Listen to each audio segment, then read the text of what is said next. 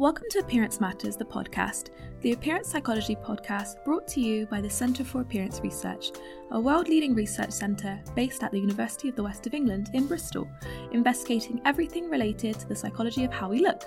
I'm Bruna. And I'm Jade. And on this month's episode, we are focusing on craniosynostosis. Specifically on what it's like to be a parent of a child with craniosynostosis. So a bit of background for you all. Craniosynostosis is when plates or sutures in the skull fuse prematurely. That's right, and this early fusion can lead to the skull developing often an unusual or different shape, and this shape can vary depending on which suture is affected and also how many. Yeah, so craniosynostosis is quite a complex condition which can present in many different ways. It can be non-syndromic or in fewer cases associated with additional syndromes or conditions. Also, there may or may not be an underlying genetic cause for craniosynostosis. It's different in each case. It does really vary. And in the UK, we're really lucky. We have a charity called Headlines Craniofacial Support, and Headlines are dedicated to supporting everyone affected by craniosynostosis, including parents and caregivers. And Headlines have estimated that craniosynostosis affects 1 in every 2,000 live births. So although it's considered rare, some may argue that it's actually not that rare. Yeah, exactly. And going back to the specific focus of today's episode, as we've talked about before on the podcast, parenting a child with a condition like craniosynostosis can present some challenges. Definitely. And that's what we've chosen to showcase today. We're very, very fortunate today to be joined by some wonderful people on the episode who will be able to shed some more light on this issue. Our guests today come from a range of backgrounds, and so we'll hear a range of perspectives, including the perspective of a researcher, of a charity worker, and of a parent of a child with craniosynostosis too. Very elusive. But yeah, let's hear from them.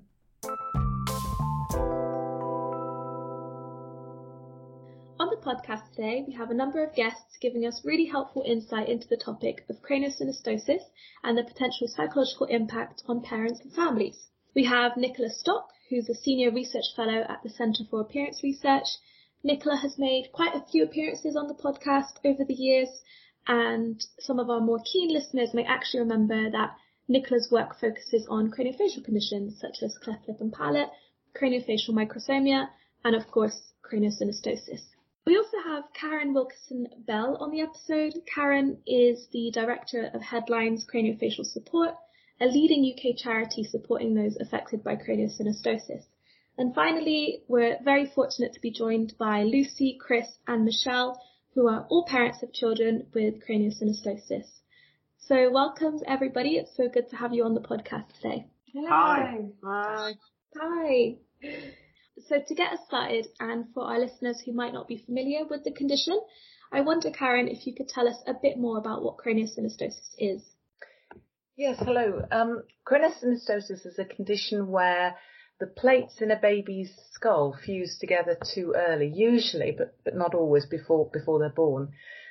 It can and it often does occur on its own, but it also can be part of a wider and usually genetic condition or syndrome where other parts of the body, such as the hands, the feet, the spine and so on, are affected. Things like Apert syndrome, Cruzen syndrome and so on. And it's officially classed in medical terms as rare, but in fact one baby is born with some form of craniosynostosis almost every single day here in the UK. So it's really not as rare as the term would suggest. And I wonder then, what does treatment and support look like for those affected by craniosynostosis in the UK? We're very fortunate here in this country in that we've got a very, over the last few years, that services have been concentrated, if you like, in specialist centres around the country where a multidisciplinary approach is taken to craniosynostosis, because obviously depending on the type of craniosynostosis that a baby has, there will often be a need for different kinds of medical interventions. And so over the years, specialist teams have been brought together in units around the country. We've currently got 5. We've got one at Alderhay Children's Hospital. We've got Birmingham, Great Ormond Street, John Radcliffe in Oxford, and most recently the Royal Hospital for Children in Glasgow. So those are the centres where children who have had a diagnosis, and diagnosis can take some time, in fact, with some forms of the condition. But when a child has been diagnosed with craniosynostosis, generally they are then referred on to those specialists, one of those 5 specialist centres around the country. And we are quite unique, I think, in many respects in having that sort of specialist system of care here in the UK. Definitely sounds like, as you said, we're very fortunate in the UK with the care that there is available.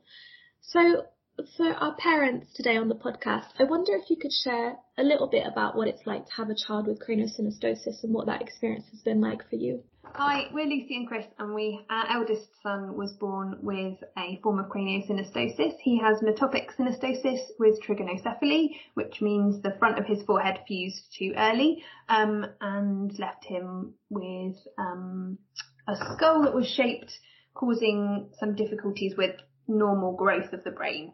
So we had a diagnosis at 6 weeks old, but we'd had quite a tricky time before that. So for us, I think our journey into understanding what craniosynostosis was quite tricky. And it was quite difficult at first to find the information that we needed to make an informed choice. I was really fortunate that I came across the charity Headlines and was able to use their helpline to really give me a better understanding of what our journey might look like and what support we might be able to access, or where I could look for information to make sure that we were making the best decisions for us as a family. And that was invaluable to me because we'd spent some time being given misinformation from different medical professionals who unfortunately just didn't have the knowledge or understanding of the condition that we needed as a family to be able to make the right choices. So fortunately for us, even though we were under the care of the paediatrician, we had a GP who was incredibly supportive and understanding and was able to support us in getting on the right path for one of the specialist centres to take over the care for Monty's treatment. We were actually quite fortunate because the GP had experience of a child in their own personal life who had craniosynostosis. So when we started talking about it and we started explaining what we wanted to be our referral pathway for Monty into one of the specialist centres, moving away from the local lead within our area of the country, he was really proactive in doing that and sort of that overrid a bit of that medical hierarchy where you said, look, I am going to write ahead of the paediatrician and get you where I know the right service will be there for you. And I think for us as a family, we'd learned that actually the supra centres, or the specialist centres as I think they're now called, are funded directly. So we were entitled to be able to access that support. And I think initially I was really fearful of trying to ask for something that perhaps I shouldn't have been asking for. And that was quite tricky because my internal voice was trying to tell me, yes, no, this is what you need to look for. But actually the professionals around me were giving me conflicting advice. And that was really, I think, really tricky for us both to manage, wasn't it? It was. And then once we had the right support, it just really reaffirmed to us how amazing each of the specialist centres are and how much easier it is actually once you do get the right support, because everything happens in one place at once. You get the same message. Everybody in the room hears the same message, no matter how many people or how few people you need to have involvement with. Everything happened at the same time. And I think for us, our first initial experience of going to hospital with Monty was for kind of initial discussions and considerations about him as an individual. And that was a really long day, but actually we left that day having everything that we needed to help us make an informed choice on behalf of our son, which I think is the bit that we struggled with, wasn't it? Was that we were making decisions for him that he had no ability to kind of take part in, but that would impact him lifelong. So fortunately for us, because we were able to get the right support at the right time, our child accessed the support at the specialist centre and is now just over 6 years post-surgery, and has had regular reviews since then. Obviously every journey is different, and our journey has included a few little challenges along the way requiring some extra support at different times. But at each of those points, it was the same team. We were going back to the same place, the hospital was familiar to Monty, and he was able to get used to the surroundings and kind of expectations to what was to come. And how about you, Michelle? Are you able to tell us a bit more about your family? Yeah, hi. So my eldest child, Ruby, was born in 2009, and she was born by emergency C-section, and I can remember quite vividly Ruby being taken away with my husband at the time to have her checks. And then Andrew, my husband's coming back, and the look of complete shock because the doctor had said that I had a baby daughter, but she had this wrong with her, and she pointed to like a dip above her nose, and basically Ruby had bicoronal craniosynostosis, so her skull was completely fused, and basically the skull at the front had pushed forward over her eyes. So just from going from utter joy to complete shock, really, and just feeling of being numb. So Ruby is basically, she's been diagnosed as having Mowenki syndrome, and we're under Alder Hey, the specialist team there. So we had our first appointment there at 1 month old, and it was very daunting because we didn't know what to expect, and we walked into a room of 13 specialists waiting to see us and to examine our daughter, and we just weren't prepared for that. But as soon as Dr. May looked at Ruby, and he basically just said what it was that was wrong with Ruby, that she had craniosynostosis, and he just said, yeah, we can sort that out, and she'll just have a normal, happy childhood. But up until, well, I know for that month, we just didn't know whether she was going to live, she was going to die, what was going to happen. So yeah, it was all very daunting and very new to us. And then she had her first operation at 6 months old. She had the back of her skull removed and reshaped and replaced, and distractors put in. And again, we weren't given any leaflets or information. Andrew, my husband, was just told that he had to turn the distractors twice a day using an implement that looked like an Allen key. And again, it was just a feeling of utter shock, really, what we were doing to our child. And it's just, for us, we just sort of drifted into our own world, you know. We had the distractors removed after 3 months, and then at 18 months she had the front of her skull removed, reshaped and replaced. But we were just very lucky. Like Lucy said, we went to a familiar place. The nurses and the doctors were so familiar to us, and you just get the feeling that your child is the only child that they're interested in, and you just can't help giving them your child to, you know, for them to operate on and see what they can do, really. Thank you for sharing, you know, such kind of hard experiences that you had so honestly with us and candidly with us. I really appreciate that. Both Michelle, your story, and Lucy and Chris, your story, you've alluded to the potential psychological impact that going through this as a family might have. So I wonder if you could just share a bit more about what that means for you, and what are some of the things that you've experienced and seen as parents. Yeah, I think for us, it was very much about the unknown to start with. So we didn't know anybody who had a child with craniosynostosis, and we didn't really understand it much ourselves at that point. So our support network around us had as much information as we did, really, which was very little at the start. And initially I felt quite cross with the paediatricians that we'd seen when Monty was in SCABU, because it wasn't picked up then.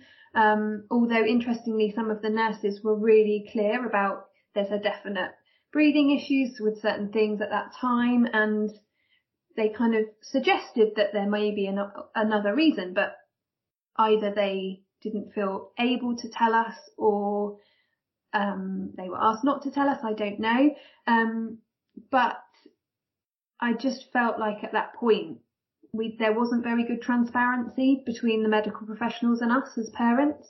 And we've kind of left Skaboo, went home and just tried to kind of crack on really, and thought that the reason we were in hospital at that time was just as a result of the tricky birth, and kind of just accepted that really. And it wasn't until our 6-week check, when the GP picked it up, that we kind of realised that everything started to slot into place. So I do, and I think I still do really have a little bit of anger around the system and how the system let us down at that point. So that would be, I guess, my kind of early psychological impact. So my experience at work involves me working with children with a whole range of different needs and differences. And it's my job, in a day-to-day job, is about celebrating differences and empowering children and young people to understand how their differences can be really powerful and amazing things. So for me, I wasn't really fazed by the fact that we had a child with a difference. However, that being said, I still had those same feelings that I think most people would feel around how will our child be in 5 years' time? How will he be in 10 years' time? Will we be able to support him well enough as parents? Have we got the capacity to be able to support him well enough as parents? And I think the guilt that comes with that can be quite heavy at times, can't it? It can, and it's because as we started to understand a bit more information, we found out the spectrum of what the needs and support that are required are vast, and they're real polar opposites, and how they can change over time. So Absolutely, yeah. What was being explained to us at the start was where Monty is currently, but that his needs may change over time, and that's still something that we live with every day, isn't it? And I think we've got quite good at not really worrying about that too much and just very much living in the present moment.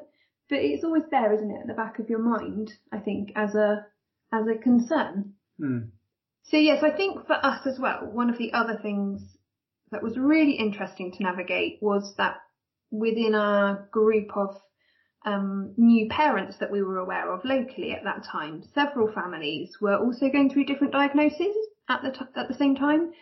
And what I reflect on now is how important it is for every single individual family to get the support that they need, that's right for them at the right time. We needed very different support to some of our friends, and there was nothing wrong or right about that. It was just different.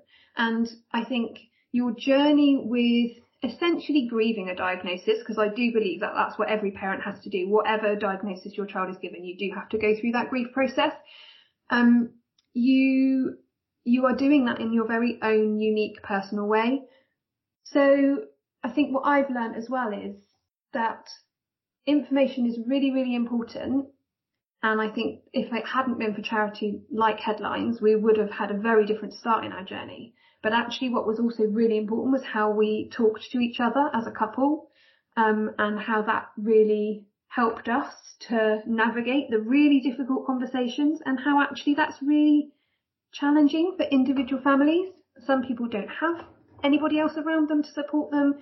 For some people, it's really tricky, and we were fortunate that we were able to do that together. But there were still times, weren't there, where you were asking me questions and I wasn't sure of the answer, and I sort of felt like I couldn't give Chris the answer. He was asking me, and I didn't know the answer. And it was access to the right information is what was needed. If earlier in what Lucy said, when we were in hospital, and much like Michelle's experience of the doctor saying, "Oh, we see there's something that facially doesn't look quite like it would for other births," and we could see that with Monty, and we thought, well, that was down to the tricky birth that he had. And then clearly the information we were given, well, it's down to the birth. Well, it wasn't, and then as we got more information, it was like, well, is this good information? And we kept coming back to, well, is this right? What we're getting, so it's from a registered charity, so that's great. That's really important. We know it's gone through checks and balances. We weren't just doing Dr. Google searches. But still, But I did still do Dr. Google searches because that was what I needed at that time. And searching for more information and wanting to know more and know as much as you can to get in, it feels something safe, doesn't it? It feels that having that, and if you know it, you can do something about it, because even though we couldn't, we couldn't do what the medical team, the surgical team did to assist Monty, we wanted to, because we were his parents and we felt there was a bit of our responsibility to do that. I think it's just about the fact that psychologically your journey changes and your journey over time is different. And I think there were times when Chris and I struggled to communicate about how we each felt, because each of us needed something different. For an example, on the day of Monty's operation, it was a really long day. He was in theatre from like 9 a.m. till quite late in the early evening. And we'd been told to keep busy, go for a walk, things. And we walked to the front of the hospital doors. And I couldn't go any further. I just needed to be in the building that Monty was in. I knew I couldn't do anything, but I couldn't, could I? Literally, we went to step outside the door and I said to Chris, I can't, we need to turn round. And we did, and we were really fortunate. We had Ronald McDonald Housing Support, so another amazing charity that supports so many families in so many different circumstances. But we just went back up, didn't we? And I think each of us just slept at different times in the day. And then we tried to talk and we couldn't. We were just sort of... There was long quiet. silences. Yeah. It was... because I'm sure we were thinking similar things. I wonder what's happening now. I hope it's going all right. And I remember writing to Monty during his operation. I've still got it now. I don't know if I'll ever share it with him. I'm sure maybe one day I will. But it was a really weird time. And I think we were fortunate as a couple that we were able to sit with that, knowing each of us were okay in that moment. But I think it's really important to acknowledge that that's not easy for everybody. And my background is in psychology, and Chris has a good understanding of attachment theory and things like that. So we both come at our experiences with the theory underpinning our knowledge. That isn't to say that that was what got us through, because I think when it's so personal, all of your theoretical knowledge just goes out of the window. And it doesn't. Yeah, it does. And it's your own child. There was a lot of faith and a lot of trust in the experts. Yeah, and I think that was why we felt so fortunate to have got to the specialist centre, because if we hadn't been in that specialist centre, we would have we wouldn't have experienced the same level of trust. You're absolutely right. It would have been different. All of those, experiences that you shared are so, hopefully if a parent in a similar situation is able to listen to this, they'll be able to connect, because that's things we hear, all the time from parents of children with craniosynostosis, but also other conditions. Yeah. And I think it is about being brave enough as a parent, whether that's a parent on your own, a parent within a relationship with another parent, whatever that looks like, whatever your family setup is. It's about being brave enough to say, I'm not okay right now. And I'm okay with not being okay. I've got to sit with this feeling for a while and navigate it. I don't know how to navigate it, but I'm going to reach out and ask for some support if I feel able to. And I think because we had each other to be able to do that with, it was okay. But I think there are probably huge numbers of families coming through that actually don't know how to access support and don't know where to go. And I think that's something that Headlines as a charity are really passionate about now moving forwards, is actually using that knowledge from us as a parent group to say, yes, we need to fund this support moving forwards. We need to make sure that there is more resources available to our parents. And what that looks like in the future is a really exciting prospect. And I'm sure that's why Michelle's kind of engaged with the kind of work that we've been doing with the charity as well, because we understand how difficult it can be as parents and really isolating. I think it's the opportunity, even though I've heard Lucy talk about Monty before, I think it's just that being able to talk to another parent about their experience that makes you feel, obviously I know that we're not unique, with Ruby, that other people have been through what we've been through, but I think it's just having the opportunity to hear someone else's experience. It makes you feel like, well, someone really understands my life and what I've been through and what Ruby's been through. And I totally agree about the grieving process. And I spoke to Andrew before we started. So my husband, Ruby's dad, we're now divorced, and we don't fully blame what we've been through with Ruby. But that was where the sort of the cracks started, because we both blamed ourselves for how Ruby looked. You know, how she was born with a fused skull and she's got this genetic syndrome, and we're not carriers, myself and Andrew, we don't carry the Mwenki gene, but we still blamed ourselves, and we sort of went in our own directions. We had different ways of dealing with things. So Andrew would work a lot and he'd work away, and he started drinking at that time. I would sit in our living room with all the curtains shut and just hold Ruby, because I just didn't know how long I was going to have her for. And at that time, Ruby's 12 and a half now. So at that time, the internet wasn't as it is now. But to be honest, I wasn't like Andrew. Andrew wanted all the information. I didn't. So Andrew would talk to the consultants about the operations in great detail, and I wouldn't be included because I couldn't bear to hear what they were going to do to Ruby. I just couldn't bring myself to listen. Families and friends, mainly families, our families were in complete denial. They said that my mum and dad didn't see anything wrong with Ruby, when there clearly was. You know, it was evident. And they just said they couldn't see what was going on, why we needed to be going to specialist appointments, and that was really hard. And then on the other hand, we had family members taking photographs of Ruby to show to their friends, and that was really hard. It was like she was some sort of attraction, you know, to be viewed. And I couldn't even, I lost all my friends. Andrew lost his friends. We sort of isolated ourselves from everybody else and each other. And we couldn't talk. We just couldn't talk. We just totally shut down. Because we just sort of, we were on like a treadmill. We knew what had to be done and we just got on and did it. And if we didn't think about it and we didn't have to process what was going on, we just felt like, you know, it'd keep us strong and we wouldn't be affected. You know, and for me, I think I thought I was being brave and strong when in fact I wasn't. I was crumbling, really.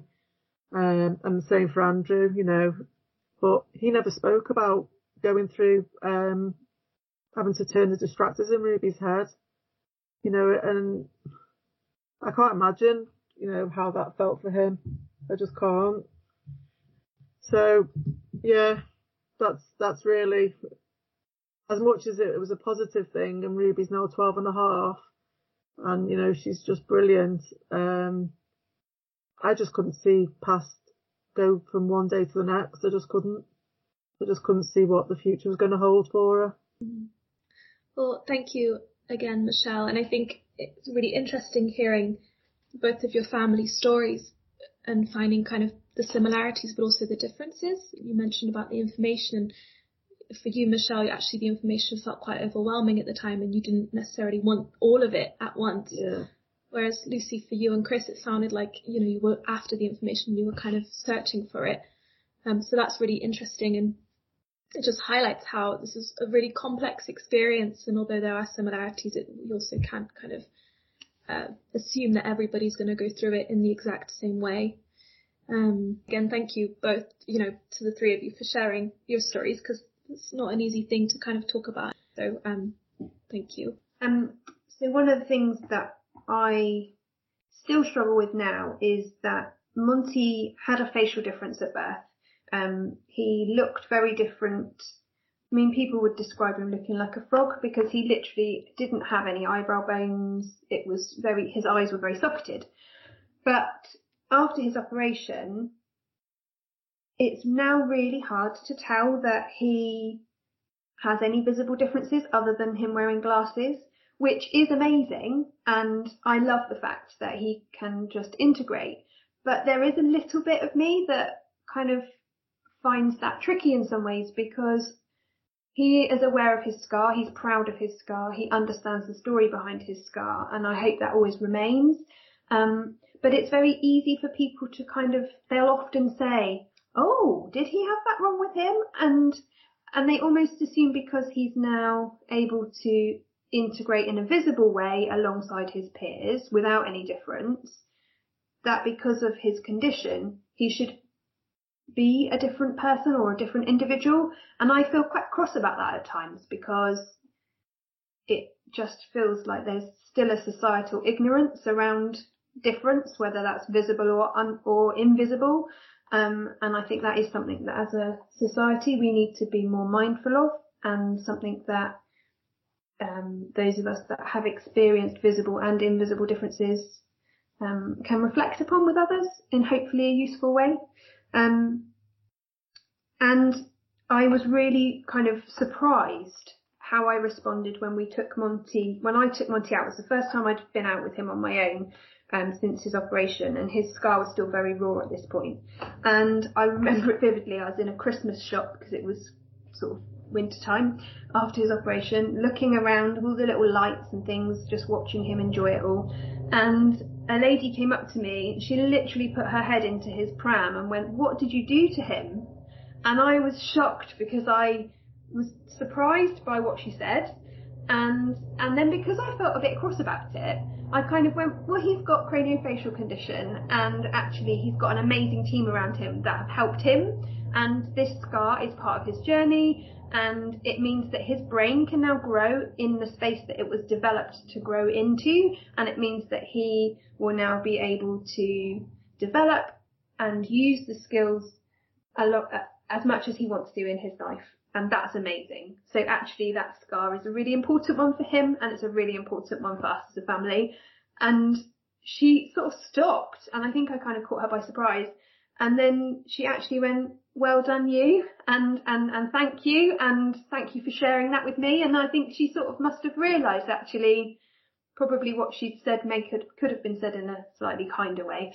But hopefully just that little bit of education. And I think both of us feel quite empowered by Monty's condition now, and it's definitely helped me to understand more about diversity and inclusion more widely within our society. So I'm grateful for that experience. And I think it's interesting hearing you talk about that experience again, Lucy, because I can remember I was really lucky, because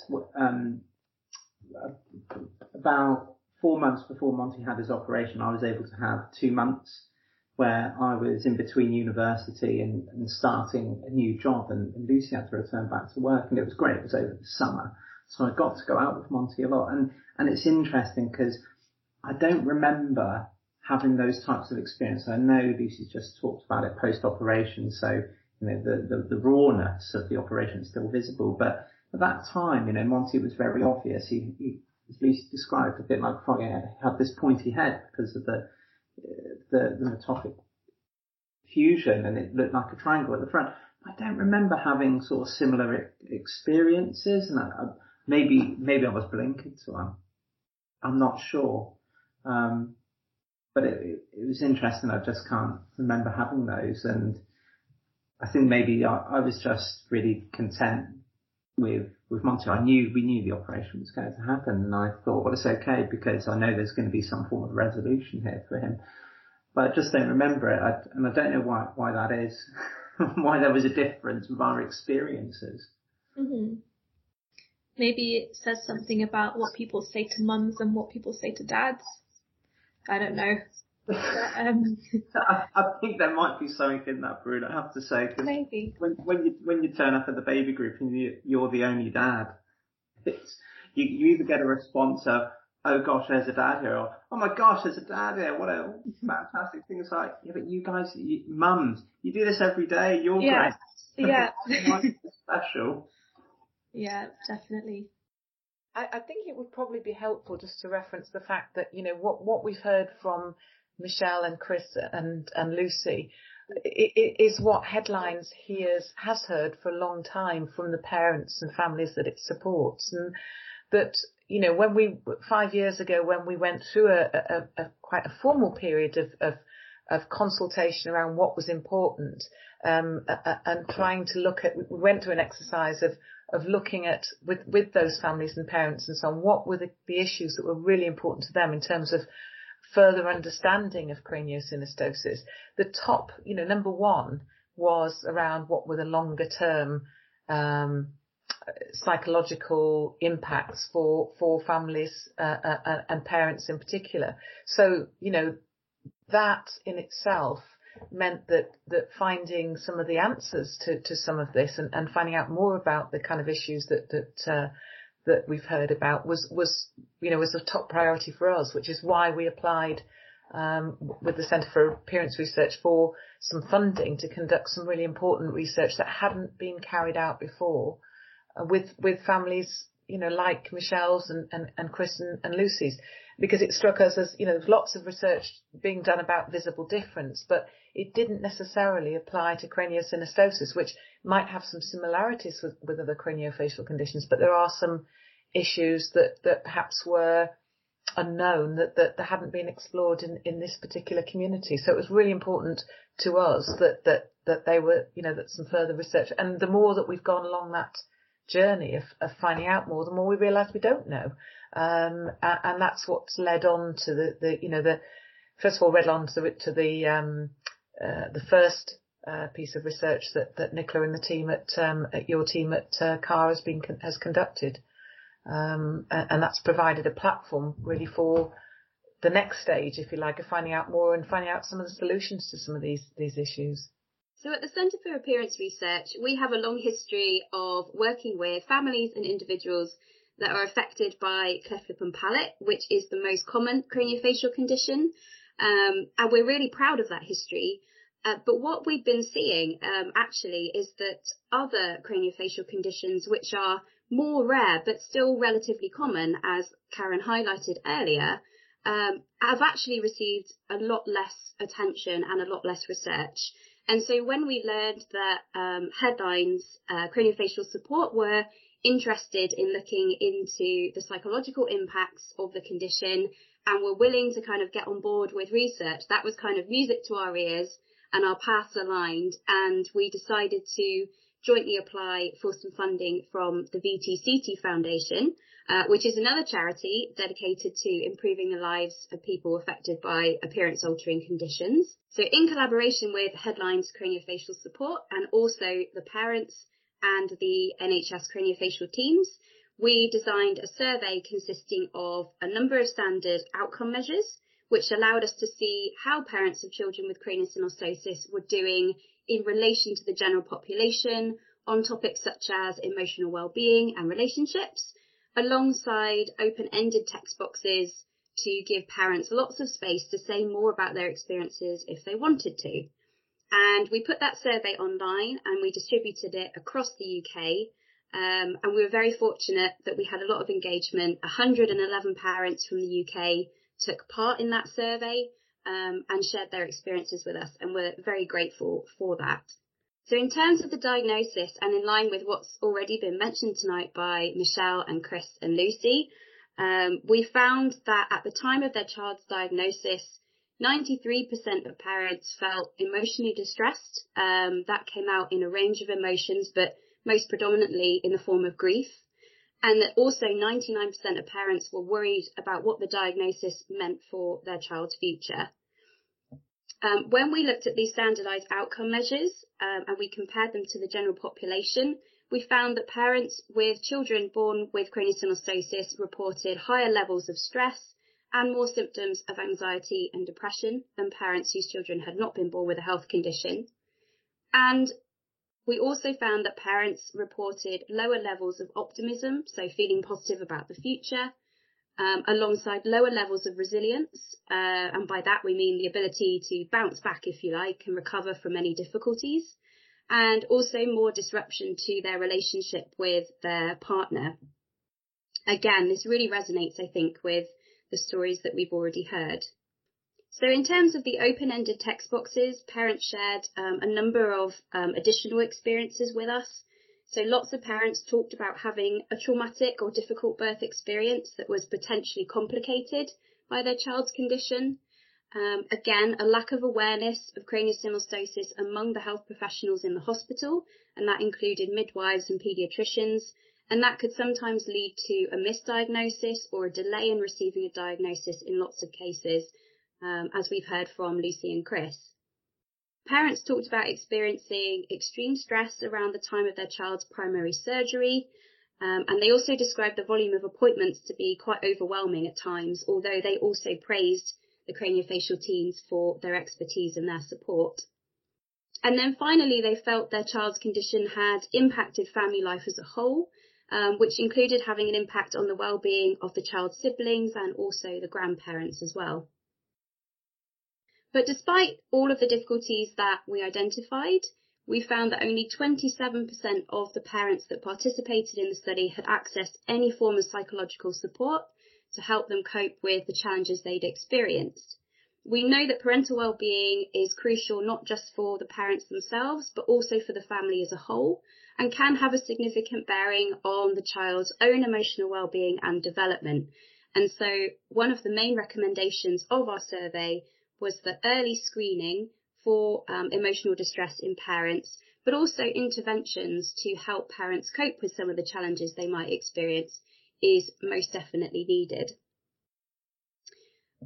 We also found that parents in the study reported a range of positive consequences of having faced some of these challenges, which I think is really important to give a balanced perspective.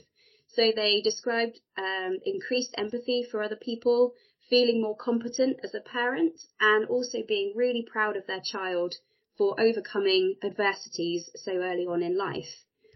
Parents also offered advice to others going through a similar situation. They advised them to talk things through as much as possible, be really open with their partner, ask for all the help and information that they needed, to potentially join support groups so they could meet others that have been through the same situation as them.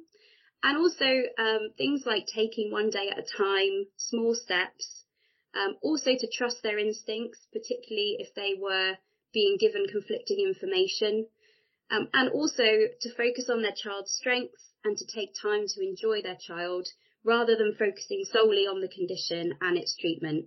And finally, parents advised others to accept that the journey will be really difficult at times, but there will also be many good times too. The finding that the response, to having a diagnosis was akin to post-traumatic stress syndrome, or is it PTSD? And the fact that, without better an earlier diagnosis, that parents are experiencing something that can be described in those terms. And I think that's something that's really, really startling from that report, and certainly that I've quoted quite often to others in the health service about why it's important that we do, continue to look at this whole area of the long-term impact on psychological well-being.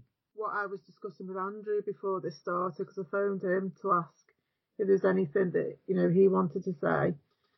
And he said that although we didn't realise at the time, that's exactly what he thinks it was like, PTSD. And I've had a GP say that to me, like a couple of years after Ruby, when I've explained what we went through. And I just searched it up before we came on air, of some of the symptoms of PTSD, and I was ticking most of the things on the list. But for me, and it sounds stupid saying it, I would not have asked for help. I thought that if I asked for help, health visitors and doctors would have assumed that I wasn't coping as a mum, and that I would have had Ruby taken off me for a start. And that I felt like I had to just keep her close, and whatever I was going through was secondary to what Ruby would be going through with her operations. And that she was our main concern it didn't matter how we felt.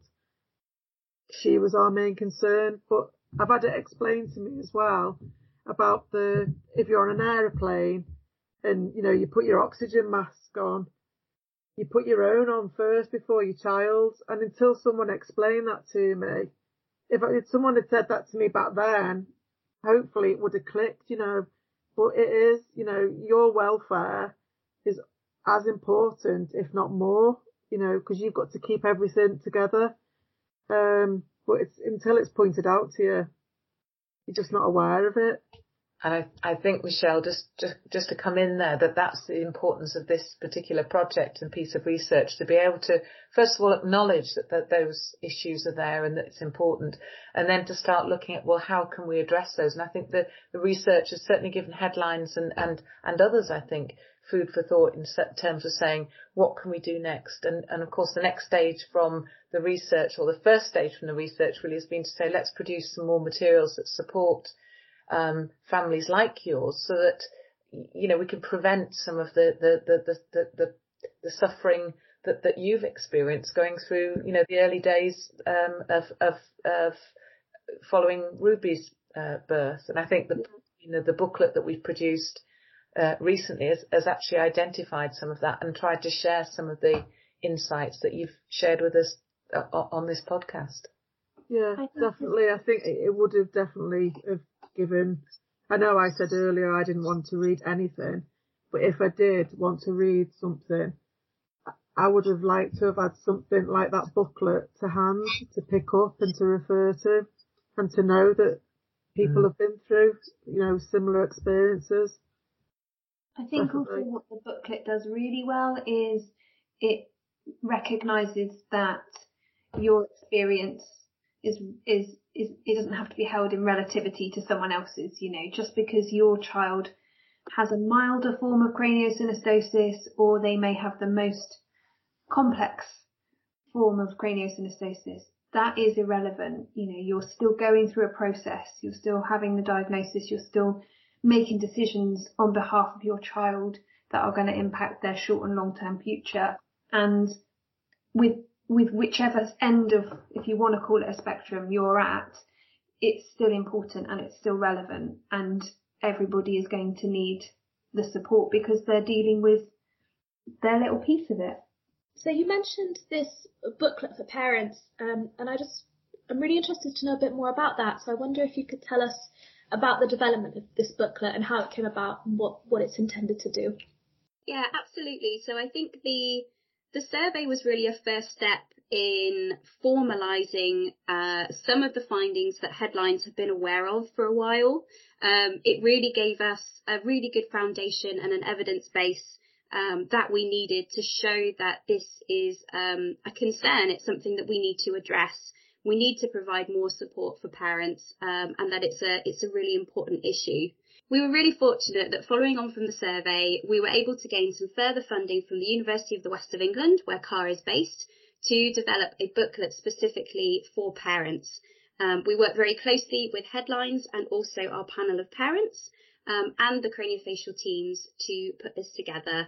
And our hope is that this will help to address some of the gaps in support that we identified through the survey. So as the first step in this process, we asked the parents on our panel to describe some of the key milestones in their journey so far. And that enabled us to develop a timeline of their experiences through our discussions. And that gave us a really good picture of the key topics that we knew we wanted to cover within the booklet. So those topics primarily included pregnancy and birth. So that kind of experience of worrying that something might be wrong or different, but not really knowing what it is. The experience of having the diagnosis, so being told your child has craniosynostosis, and then actually accessing treatment. So achieving a referral to one of the specialist teams, which is not always easy. And so we then held a focus group as well with some of the specialist clinical psychologists from the craniofacial teams, where we discussed the timeline that we'd come up with, and they were fantastic, and they confirmed that all of this resonated really well with their clinical experience of seeing new families coming into the hospital. So we knew then that we had co-created something that gave us a really good foundation and highlighted all of the topics that we wanted to cover in the booklet. So we worked really closely together over the course of a couple of months, and we developed the content for the booklet. And the content includes some brief information about craniosynostosis and how it's treated, which includes a map of where specialist teams are based in the UK. We talked about common psychological concerns with an emphasis on the fact that everybody's experience is individual. We also signpost parents to available support, and that is both within the National Health Service and also Headlines Craniofacial Support and other charitable organisations that parents can access. And also how to manage any challenges at home. So thinking about some self-help resources, things we know to be helpful, such as breathing exercises and grounding statements. And we also included lots of photographs and diagrams and also quotations from the survey in the booklet as well. It's really good stuff. And I know, Nicola, that you've done some evaluation, more formal evaluation on the booklet, but I wonder if you'd like to tell us a bit more about that too. Yeah, absolutely. So once we'd developed the booklet, we wanted to find out what the wider craniosynostosis community thought of it. So we sent out copies of the booklet along with a brief survey to a bigger group of parents and family members, and also to other health professionals from the craniofacial teams, including surgeons, nurse specialists and speech and language therapists, among many others. And we had 44 responses to that survey in total over the brief period of time that survey was open. All respondents stated that they would recommend the booklet to others, and all were supportive of the booklet being distributed to families across the UK via Headlines and also via the NHS craniofacial teams. So that was amazing to have that kind of feedback.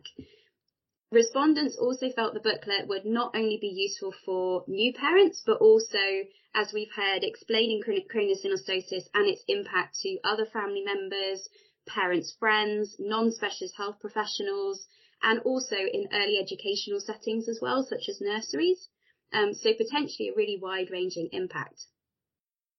And as a result of the booklet, respondents felt that families would feel reassured that they're not alone on their journey, which is one of the key things we wanted to emphasise, that they would be better equipped to cope with some of the common challenges that they might experience, and that they would have better access to information about craniosynostosis, as well as peer support groups and networks, and also access to the emotional support that they might need. We also received lots of feedback that more leaflets like this should be developed, so we've got lots more work to do, everybody. So, for example, to help parents feel more prepared in the lead up to their child's surgery. I think one of the huge benefits of both the survey and the booklet was that all of this work was done in really close collaboration. So this great partnership between the researchers at CAR, Headlines, the craniofacial teams, and also the parents. I think it really made sure that the work was evidence-based, clinically relevant, but also, and most importantly, really impactful for the parents. And I think that was possibly part of the reason that we got such good feedback as well. It would just be useful to flag up two things, really. One is that, as well as the evaluation that's being carried out to show what we already knew, and it's a great piece of it's just a great booklet that everybody who sees it just says, great, why didn't we have this 20 years ago? But, it's given us the sort of evidence by evaluating it. But now the NHS clinical audit teams, they've recognised the value of this because it's been produced independently and has, an evidence base. And of course now they want to put it in their audit system to be able to show to their teams just how useful this kind of resource is. Now, there aren't many occasions I know of where, something produced externally has suddenly been embraced by teams within the NHS to say, let's include this. I mean, it was always a goal of ours, but what's wonderful is that they're now saying, we want to put this into our system so that we can show just how useful this kind of resource is. So I think that's a wonderful outcome of doing it in this kind of evidence-based and evaluated way. And then the final, just a sort of addendum to what Nicola's said, is about turning some of the content, which is so relevant, as we've heard this evening, into other material that can be accessed visually So we're hoping the next step will be to meet with Michelle and Chris and Lucy's to actually film them talking about some of the issues that we've discussed tonight, because what we want to do is have that kind of information, although they may get a little bit bored sort of saying the same thing time and time again, but we know that parents value seeing and hearing and listening to other parents. So, capturing some of the content in different formats will make it even more powerful in the future. So that's the next ambition that we've got for this piece of work that we've been talking about. It's really great stuff. Thank you, Karen and Nicola, for sharing all the amazing work that you've been kind of doing on this. And before I let you all go, I wonder if our parents have anything else they'd like to add. I think for us, it's just really important to recognise that whilst the journey can be really tricky and challenging, Monty has amazed us at every single stage. Even when we were finding it really tough, he just kind of carried on like in a little oblivious world, giving it his all and showing us his true character and determination. He is such a little interested soul with a really creative and engineering mind, and he sees details in things that we would very quickly fail to see, doesn't he? He really does. And I think he's flourished into a wonderful young person who I hope will carry on having this lovely determined spirit as he grows up, and is really sure of himself despite the challenges that he's faced early on. He's confident with his diagnosis. He understands what it means to him. He doesn't let it rule or make a difference to his life. He doesn't see it as a limiting condition, and I hope that that's what remains for him. And I feel that with the support from the teams around him and our amazing family and friends, because they have been amazing throughout the whole journey, that actually that will carry him through to hopefully advocate for others as he grows up and feels like he might like to take the kind of roles that we're doing now on for himself in the future. And just for me to say about Ruby, so Ruby's now 12 and a half.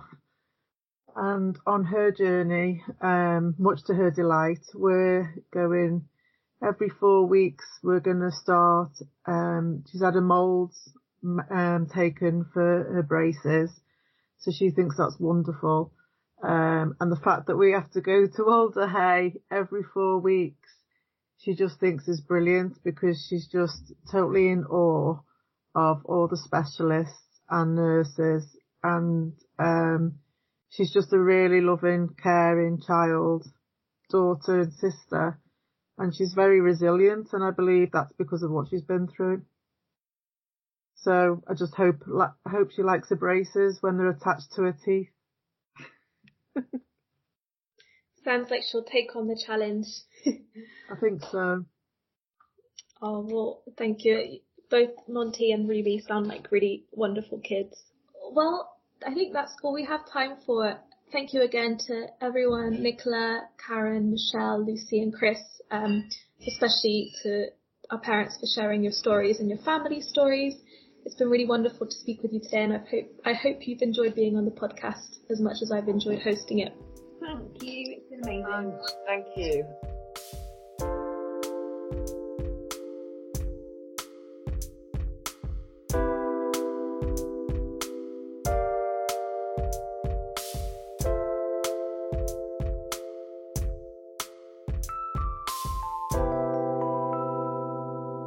Really great. I love that. And it's always good to hear on the podcast lived experience and firsthand from the parents as well. Definitely. I think it's one thing to learn about the research, and of course that's really exciting, but I think it's an entirely different thing when it's coming directly from the people affected. Yeah, of course. And as Bruna said already, thank you so much to Lucy, Chris and Michelle for being so forthcoming with their experiences and just sharing them with us so candidly.